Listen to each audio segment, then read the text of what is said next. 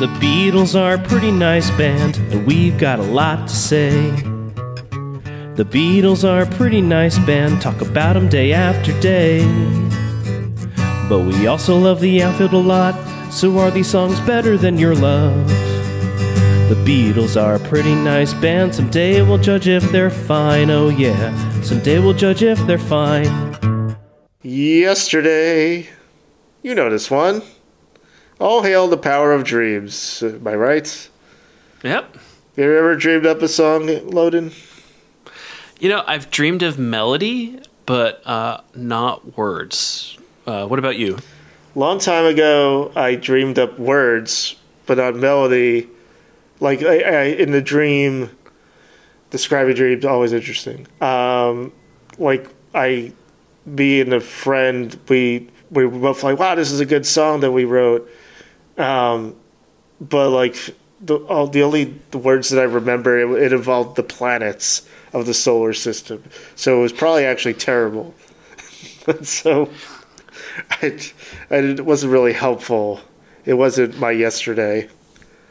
Or your, this was the greatest song in the world, so this is just a tribute. We forgot. Remember the greatest song? Yes, we forgot it, and this isn't the greatest song in the world. It's just a tribute to the greatest song in the world. It's a tribute to the worst song in the world, in my case. This is the most covered song in history. Literally. Yeah. It's hard to listen to with fresh ears, so I almost don't know anymore if it's overrated or not. I don't think so. Yeah, I don't think it's overrated. I mean, it's one of those things where he literally wrote a song as universal as Happy Birthday, to quote Eddie Argos and Art Brut. Happy birthday. And Stevie Wonder.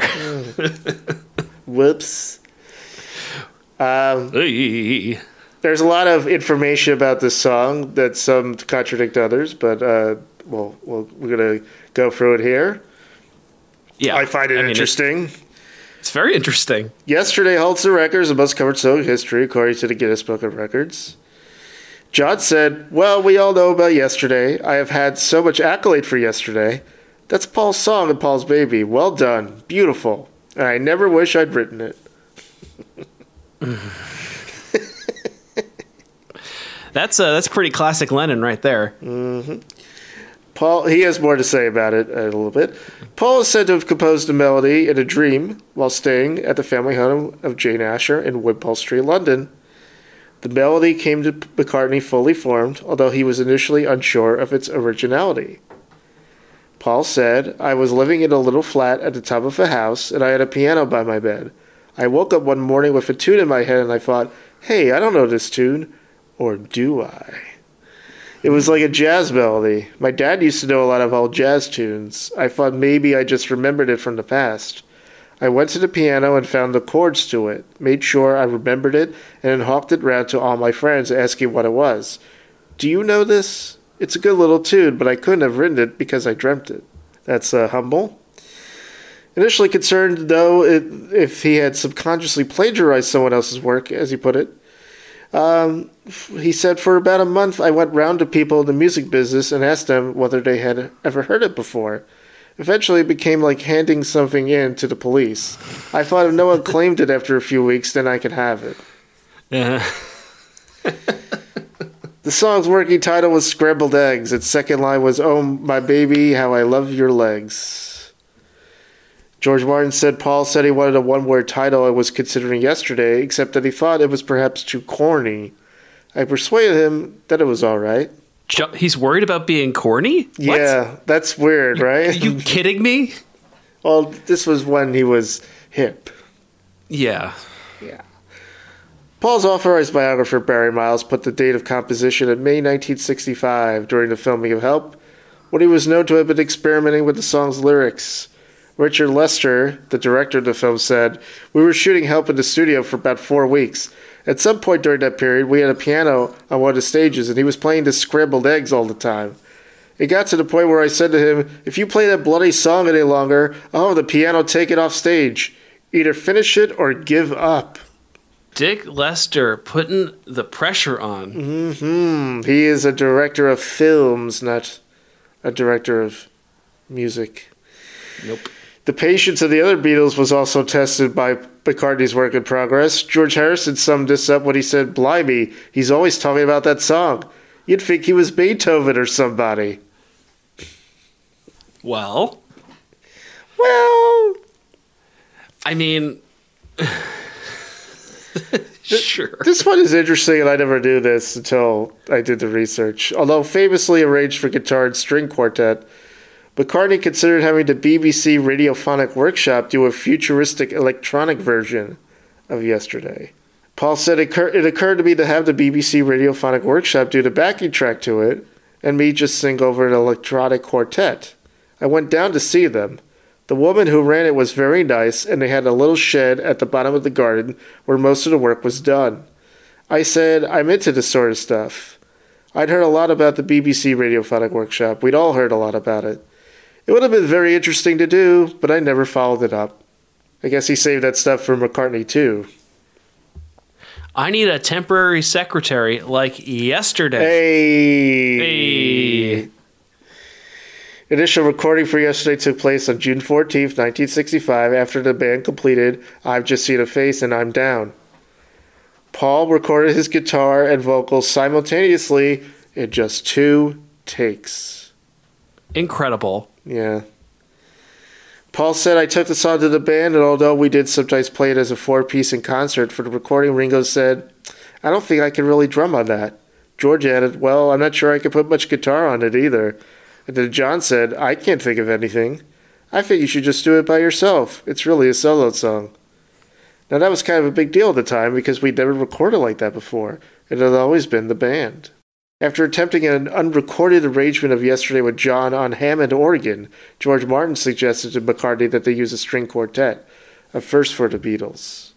McCartney was initially skeptical and insisted the musicians perform without vibrato. McCartney and Martin worked on the score together, with the majority written by Martin. The Beatles performed Yesterday during their later tours, often with a full band arrangement. Paul sang it with a pre-recorded string trio backing during the band's final Ed Sullivan Show appearance on August 14, 1965, after which John Lennon remarked, Thank you, Paul. That was just like him. But I had to stand somewhere here, and there was a curtain, and the audience was out there, and we were kind of very new to America, loving it, but a little bit scared. And I had to do Yesterday, my song, on my own. And I'd never done this. I'd always had the band with me. But suddenly they said, you're doing Yesterday. So I said, okay. So I'm standing there. Come on, get it together. It's okay. And the floor manager, the guy on the curtain, came up to me and said, are you nervous? I said, no. He said, you should be. There's 73 million people watching.